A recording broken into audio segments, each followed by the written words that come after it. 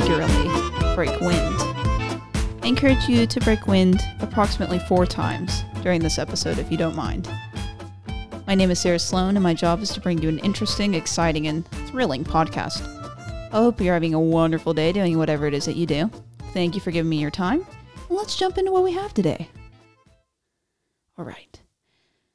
There was a Democratic debate that happened on CBS, and it happened February 25th. And it was a pretty good debate, so I'm going to discuss it here with my dad, and we have some clips for you, so let's roll right into this. Sounds good. Yeah. You liked the debate overall, Dad? I did. Let's see. Yeah, we saw it the next evening, the recap, but it was,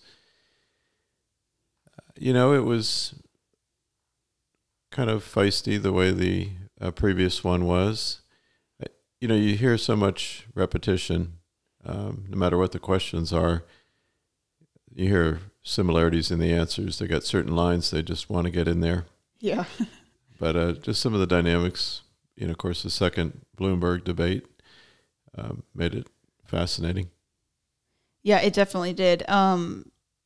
Overall, I think CBS could do a better job moderating, and we like to watch post coverage as well, and it was just such low quality that we didn't want to watch it. We've spent like an hour to 2 hours watching that stuff just because it's usually great commentary and diverse panel. Like, it's very fun to listen to, but it was just unbearable this time, so we just turned it off. So they could definitely do better in that department. But yeah, we are going to basically play clips and discuss. So let's play the first one.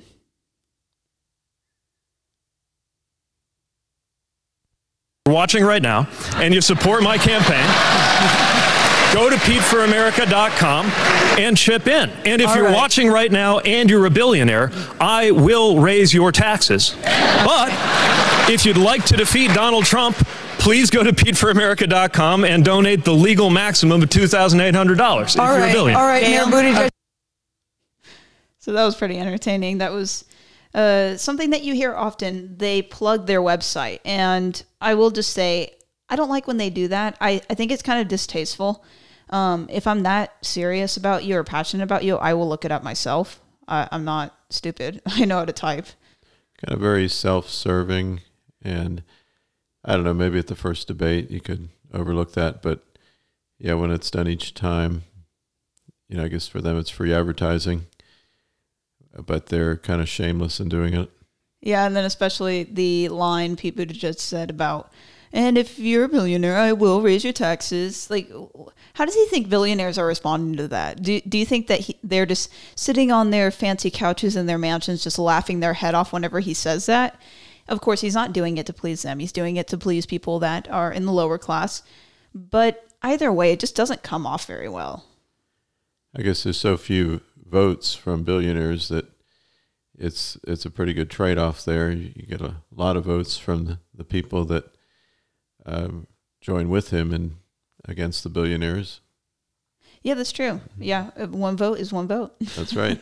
Yeah, I don't think he's going to raise a lot of money from them in what he says, but. Yeah, and it's funny because he really had come off as being more accommodating to billionaires. And so I think he's really trying to fight that narrative by basically saying, I'm not for you. Remember that. Like, we'll take your money, but just remember that. Any billionaire that has any sense would stick with Trump, probably. Oh, yeah, come on. What he's done for the economy. Mm-hmm. Let's play the next clip.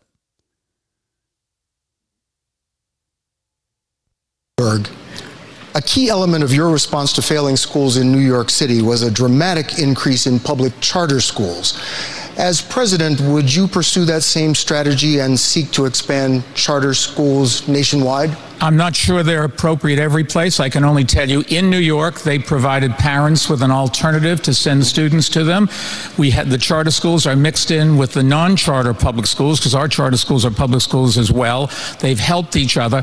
I saw a statistic the other day. When I came into office, 0 New York City schools were in the top 25 of the state. When I left, 23 out of 25 were from New York City. We've cut the gap between the rich and the poor. We've made an enormous difference in all of the options that parents have. I raised teachers' salaries by 43%. I put an extra $5 billion into our school system. I value education. It is the only ways to solve the poverty problem is to get people a good education. And rather than just talk about it in New York, we actually did it. Senator Warren. What are your thoughts on that?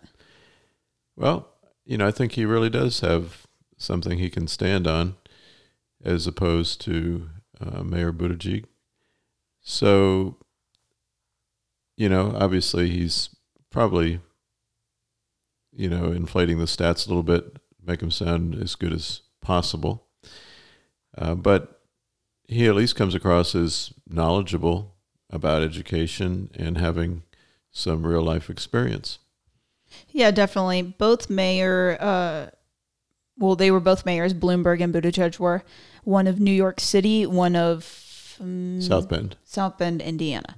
And it's funny to think about that. You get the same title, but yeah, New York is a different animal for sure. So it's interesting to think about the differences of being mayor in one place versus another. He seems, I will say, overall, I think he did better in this debate than the last one. He was willing to be a bit more fierce, although he was still being walked all over, but not as badly. And overall, I think that he's going to appeal to people that are moderates because he is so different than all the other candidates. He does stand out.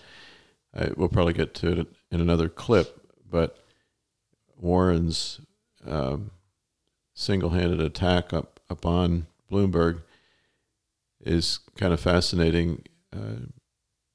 It's basically she doesn't care about her own candidacy, but her job is a hit woman, so to speak, and she wants to bring him down. And I think if you really look at the polls, you can see that she has succeeded in stopping his rise. He's a couple points, percentage points behind Biden, and Biden was slipping and Bloomberg was rising. And it seems like that kind of, these past two debates put the brakes on that. And Biden is kind of solidified and Bloomberg is no longer rising. It really is amazing. I think if, you're right. I think if it wasn't for her, I think it would be him and Bernie. And I firmly believe that. But she has attacked him so fiercely. On the other hand, with Bernie, she was doing this kind of pretend attack with him, where she was saying things along the lines of, he's doing well because progressive ideas are very popular. And he's a good guy, but I would be a way better president. But she's like, it's not a strong criticism. Nobody really is strongly criticizing Bernie, but they're standing together there on that debate stage and she's saying all this. And I'm just looking at her just thinking, yeah, she wants to be his vice president. She wants it bad. And I don't know if there was some sort of backhand deal where she was saying, Bernie, I know you hate me, because he really doesn't like her. But if I take out Bloomberg, you don't have to do it. It will make you look like a nicer person. And then I could be your vice president. I don't know. And I don't know if he's even going to pick her. There's a chance he wouldn't. But there's also a chance he would. The other great beneficiary of Warren's attacks on Bloomberg, of course, is Biden. Because it seems like he's finding himself in a better, more solid second place than it looked like he would be a couple of weeks ago. Mm. But it's funny, the number one person that isn't getting a rise out of her attacking is herself. That's true. I don't think it comes off well. Right. She's just, got her fourth place numbers there and doesn't seem to have much of a move whatsoever. Definitely. Well, I'm going to play the next clip. If elected, Senator Sanders, you would be America's first Jewish president. You recently called a very prominent, well-known American Israel lobby a platform for, quote, bigotry. What would you say to American Jews who might be concerned you're not, from their perspective, supportive enough of Israel? And specifically, sir, would you move the U.S. Embassy back to Tel Aviv? Let me just, the answer is it's something that we would take into consideration. But here, excuse me, but here is the point. I am very proud of being Jewish. I actually lived in Israel for some months. But what I happen to believe is that right now, sadly, tragically, in Israel, through Bibi Netanyahu, you have a reactionary racist who is now running that country. And I happen to believe that what our foreign policy in the Mideast should be about is absolutely protecting the independence and security of Israel. But you cannot ignore the suffering of the Palestinian people. We have got to have a policy that reaches out to the Palestinians and the Americans. And in answer to your question, that will come within the context of bringing nations together in the Mideast. Wow. I think when he hears Netanyahu and this Israeli pro-Israel group that he mentioned, and they're advocating for Israel, Israel's interest, Israel's safety, Israel's autonomy, he calls that racist. It probably doesn't seem very racist to them when it's just self-defense. So, bigotry and racism is how he describes it. And it seems that he only wants to use the fact that he's Jewish when it's convenient.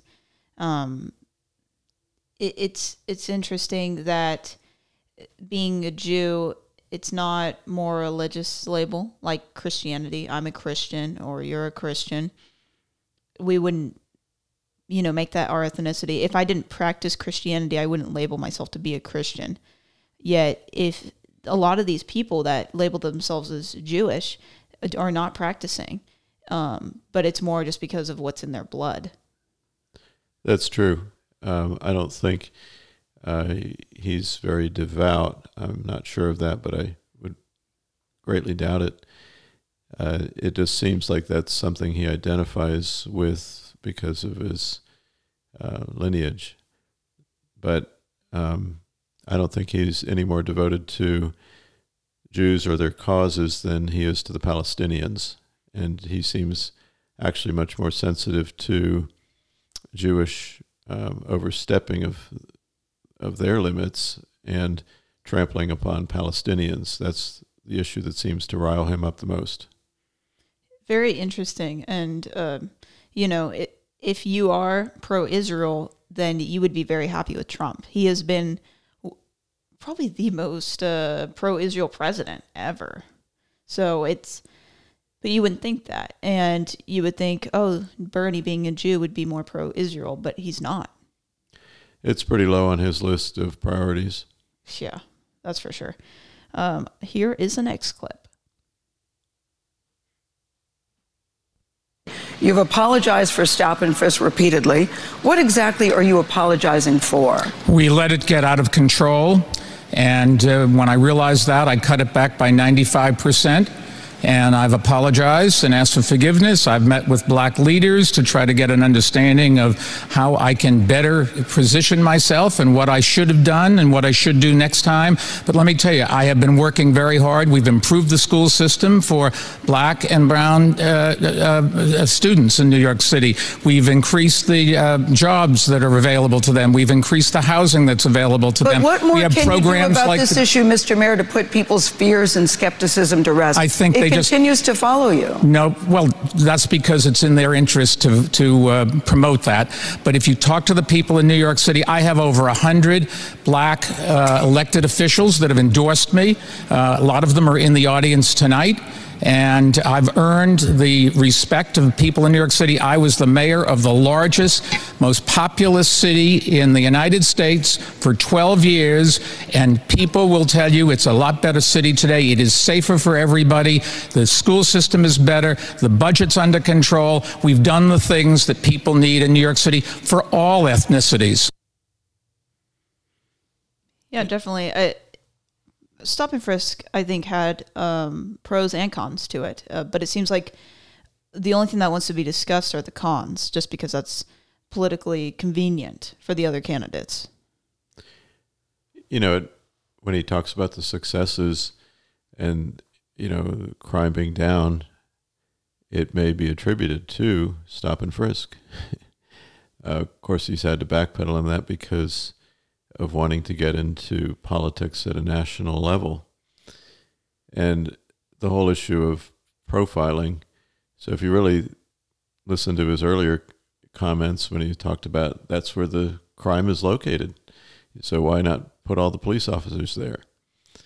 You know, he was speaking as very pragmatic and someone who wasn't concerned about politics. It wasn't PC when he said those things.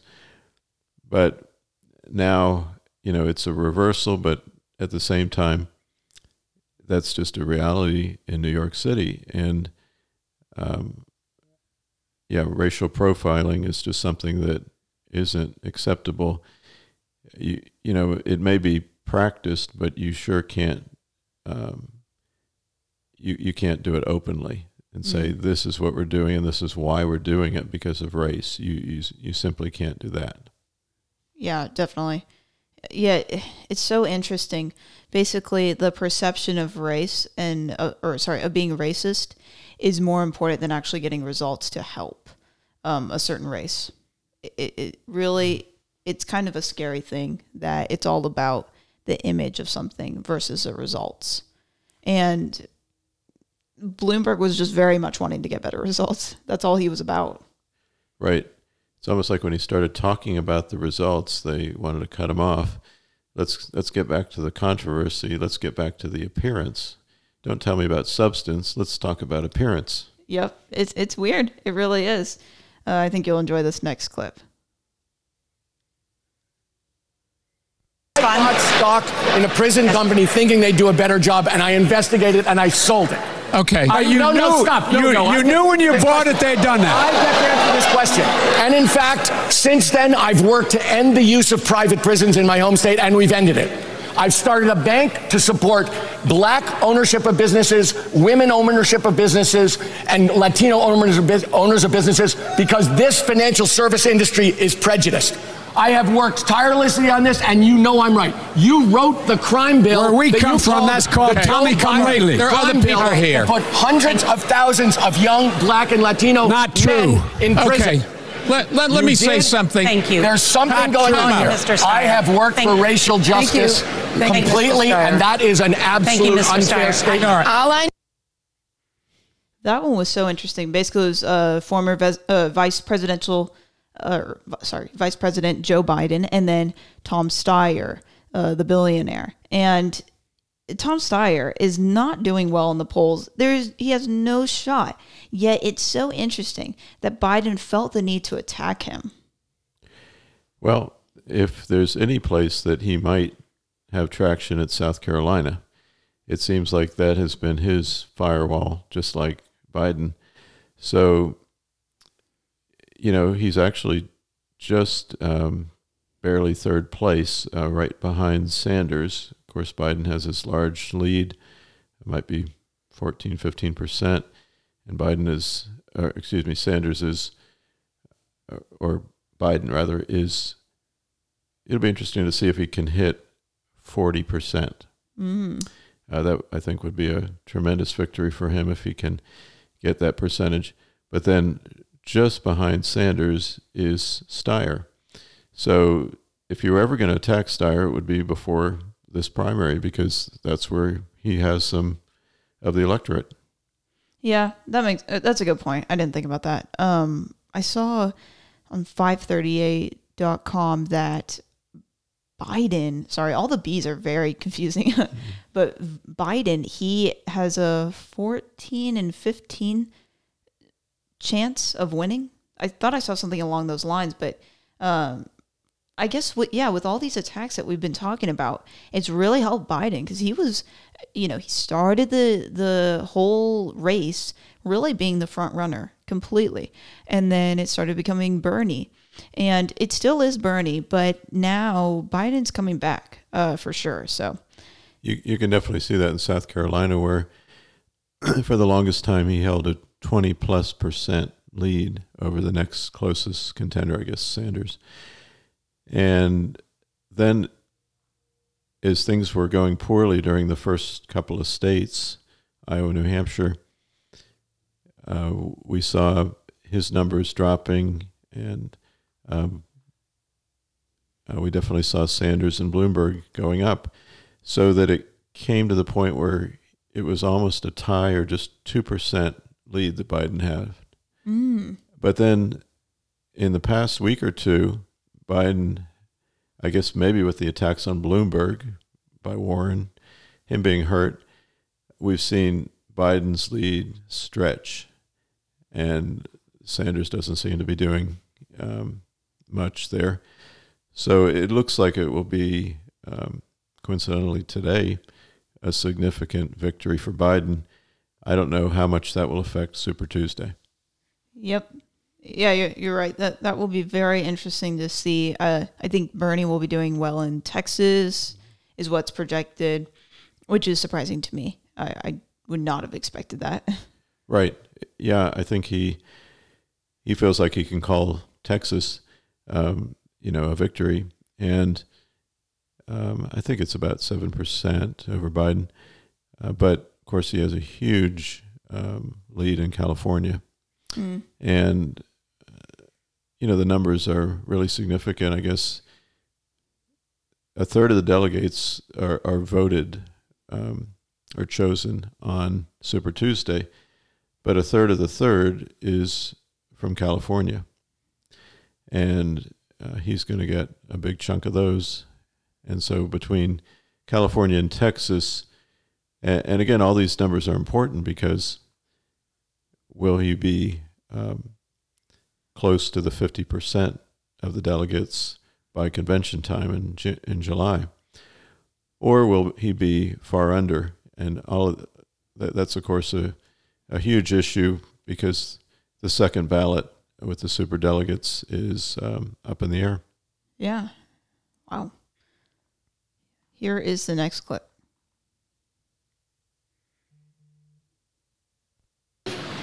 We have a criminal justice system today that is not only broken, it is racist, got more people in jail than any other country on earth, including China. And one of the reasons for that is a horrific war on drugs.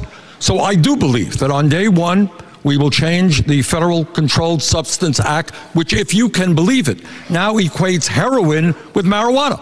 That's insane. We're going to take marijuana out of that and effectively legalize marijuana in every state in the country. What we are also going to do is move to expunge the records of those people who are arrested for possession of marijuana. And I'll tell you what else we're going to do. We're going to provide help to the African American, Latino, Native American community to start businesses to sell legal marijuana rather than let a few corporations control the legalized marijuana market. That one really is crazy. I remember whenever we watched this, could you repeat the comments that you made whenever we first watched it? Well, of course, the whole legalization of marijuana is a huge issue, and a lot of states have embraced that. Medical marijuana, of course, even more so than just general use. But, for somebody that's so concerned about health and regulation of health issues, he doesn't seem to care about the impact of marijuana, long-term impact, just what it does to the brain, what it does as an addictive element in someone's life. I guess that somehow is popular with people. So he just throws these statements out, blanket statements like the whole justice system is racist. And, he's going to take everybody out of jail that was there based on marijuana. And, just, craziness, I think. Yeah, definitely. I felt like it was pretty racist of him to just say, oh, you minorities, we're going to open up the businesses for you to be able to sell drugs. That's racist.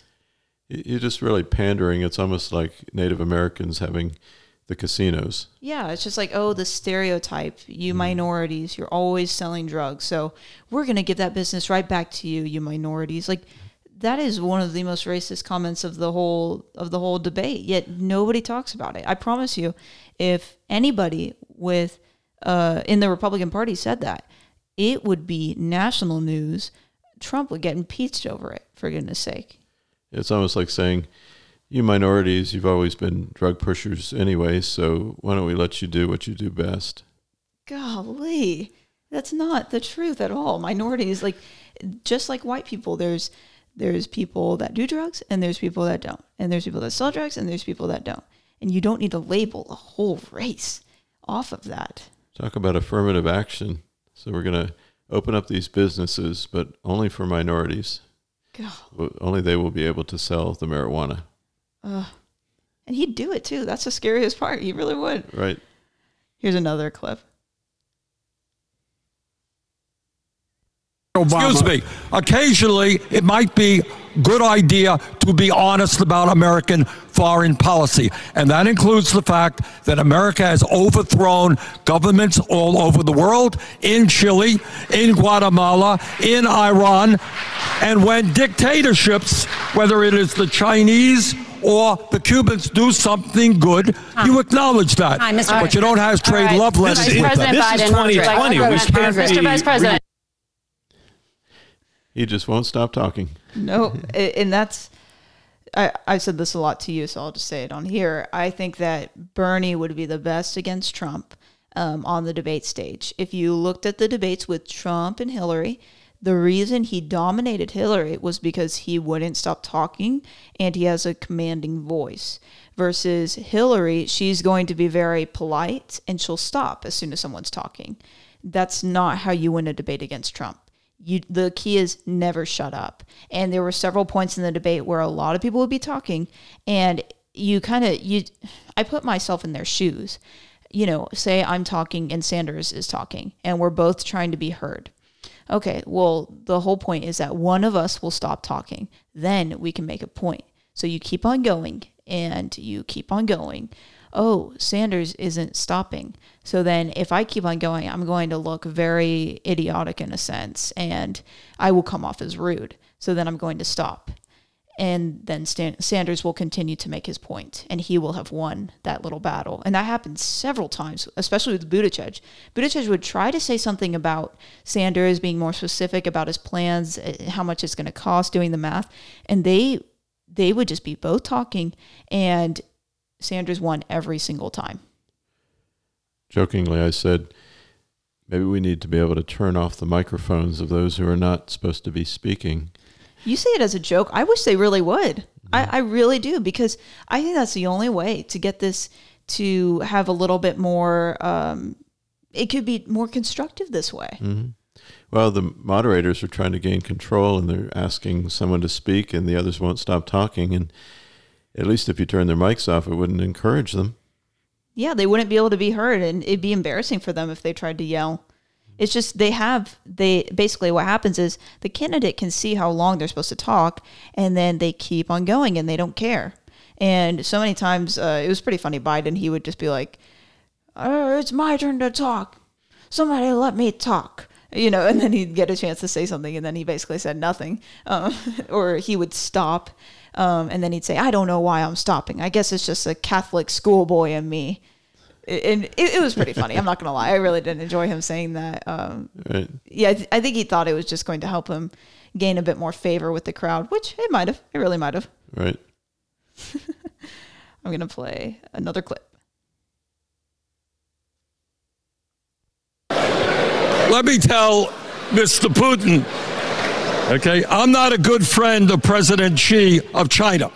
I think President Xi is an authoritarian leader. And let me tell Mr. Putin, who interfered in the 2016 election, try to bring Americans against Americans. Hey, Mr. Putin, if I'm president of the United States, trust me, you're not going to interfere in any more American elections. Senator Warren? We know what Russia. He told him. It's interesting that, well, for one thing, it's not quite as easy to stop it. I think he's trying to imply that Trump is either allowing it or encouraging it, and he's trying to make a contrast with that. And Trump has made this point. He said, do you really think Putin would want me? He's going to want the guy who honeymooned in Russia. And that's what Bernie did. Bernie has always been very pro-socialism. So why in the world would Putin want Trump? We didn't really talk about the clip 2 back and just his statements about Cuba. And let's see, he was even talking about how the United States has been responsible for changing regimes, Chile, Guatemala. And anyway, it's just interesting to think that, you could focus on positive aspects of a dictatorship and people would notice that. Yeah. Do you think the people in Miami, the Cuban community in Miami, are okay with that? Focusing on his reading programs, Castro's reading programs. I think it's kind of insulting to them because they've suffered so much at the hands of that regime. They had to leave everything behind and have been basically abused by the Castros, and then now to, praise that. Yeah, for goodness sake. And that's really important, Florida, because it's usually a swing state, right? And very much. Yeah, so now Bernie, if he wins, it's going to be so obvious for the Cubans that they need to vote for Trump. That's true. I think I noticed that I believe that maybe Bernie's not doing so well in Florida. And actually, I think I was surprised by seeing how well Bloomberg was doing in Florida. That would make more sense. It really would, because if they're Democrats, but they have the history and they know what they went through with Cuba, I would vote for Bloomberg over Bernie any day. There's a lot of retirees in Florida, and I don't think they want, some socialist coming in and taking away their money. Yep, because that's exactly what would happen. Yeah, that kind of talk, it doesn't really do well for a lot of people. It's really great for the people that are my age that are in debt and are desperate, and they love what he has to say. But it's also, we just haven't been through a lot. We're young people, and we don't know the effects of socialism. When you don't have much to lose, socialism sounds pretty good. Oh, for sure. Yeah, so we now we're going to play just kind of a holistic clip of the whole debate. So you're going to hear a lot of different voices, and I hope you enjoy it.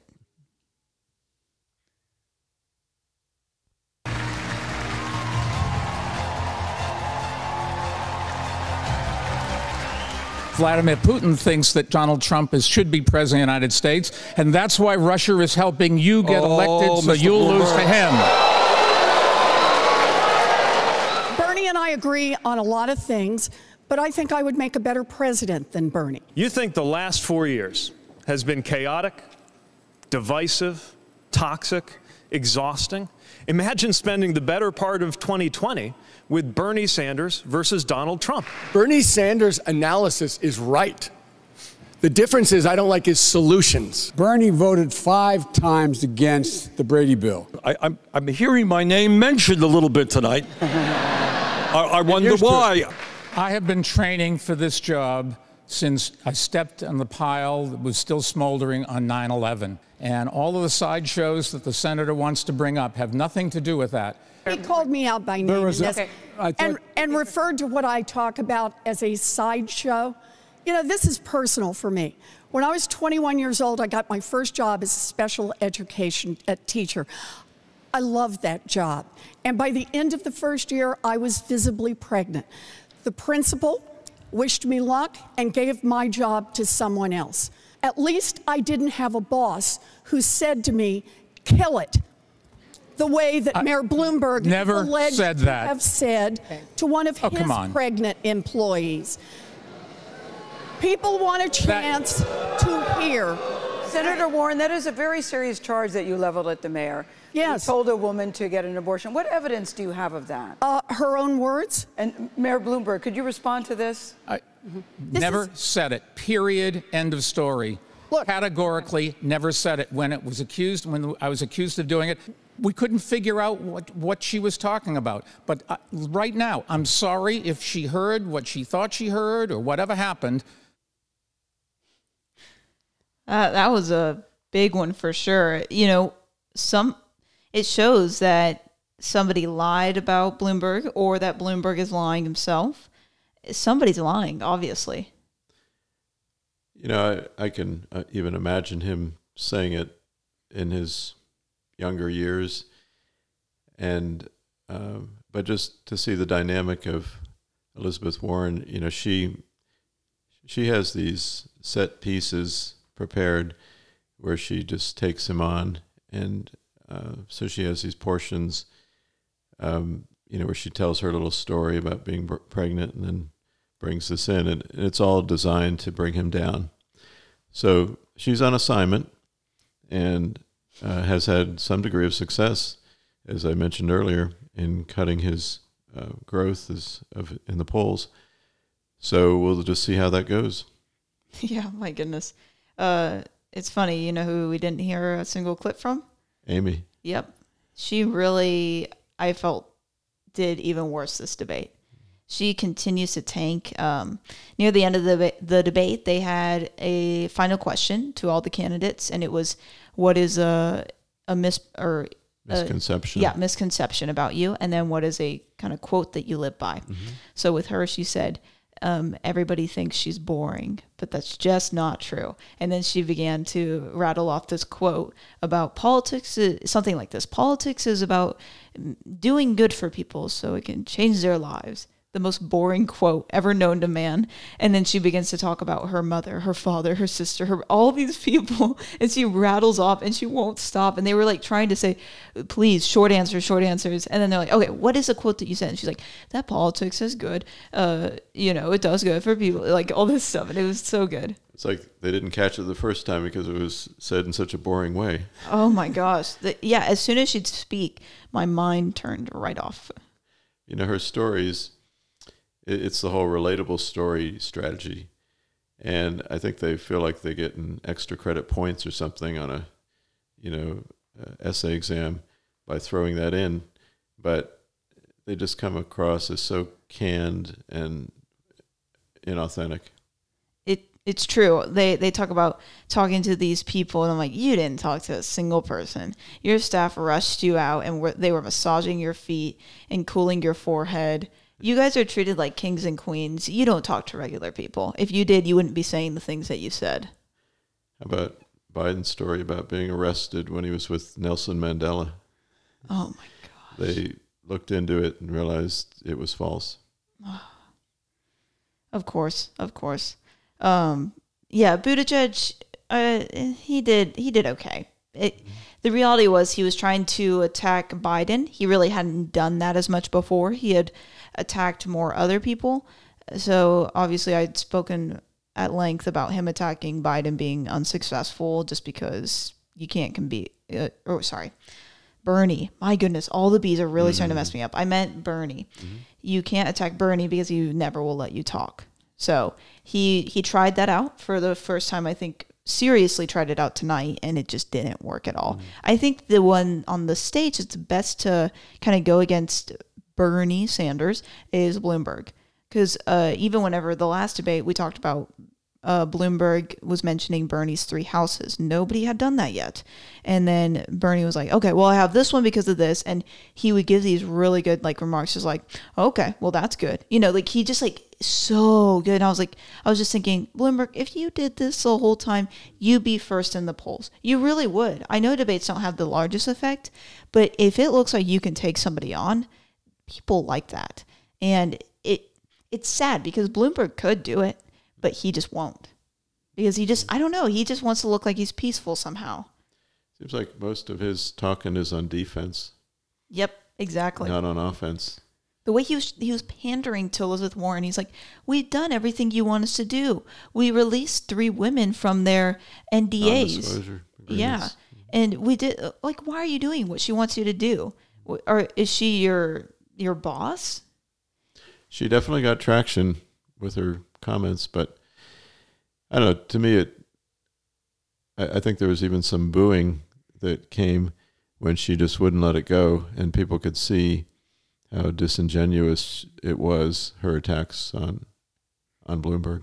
Oh yeah, she is so unlikable. I think, golly, I think I like her the least out of all the candidates. She is so frustrating, and she just won't stop talking. And what was the misconception about her? I don't remember her quote just because she's boring, but that she was like, people think I don't eat enough. She's like, I eat a lot, okay? I'm like, yeah, that's the number one. Anytime I see her, I just think, does she eat enough? No, I've never thought that. I thought, oh, she's skinny, but I'm not saying, oh, does she eat? I never say that. It was kind of obvious that none of them had prepared for that question. Oh, yeah. And that really is a gotcha question. Like, I don't even know what I would say, but it's hardest for the person who has to answer it first. She had a little bit of time to think about it. Which was Tom Steyer, I believe. Yeah. I think his was something about being a billionaire and that he didn't work hard for his money. I could be wrong about that. But yeah. I wish I could remember all the answers now, but I just don't. Right.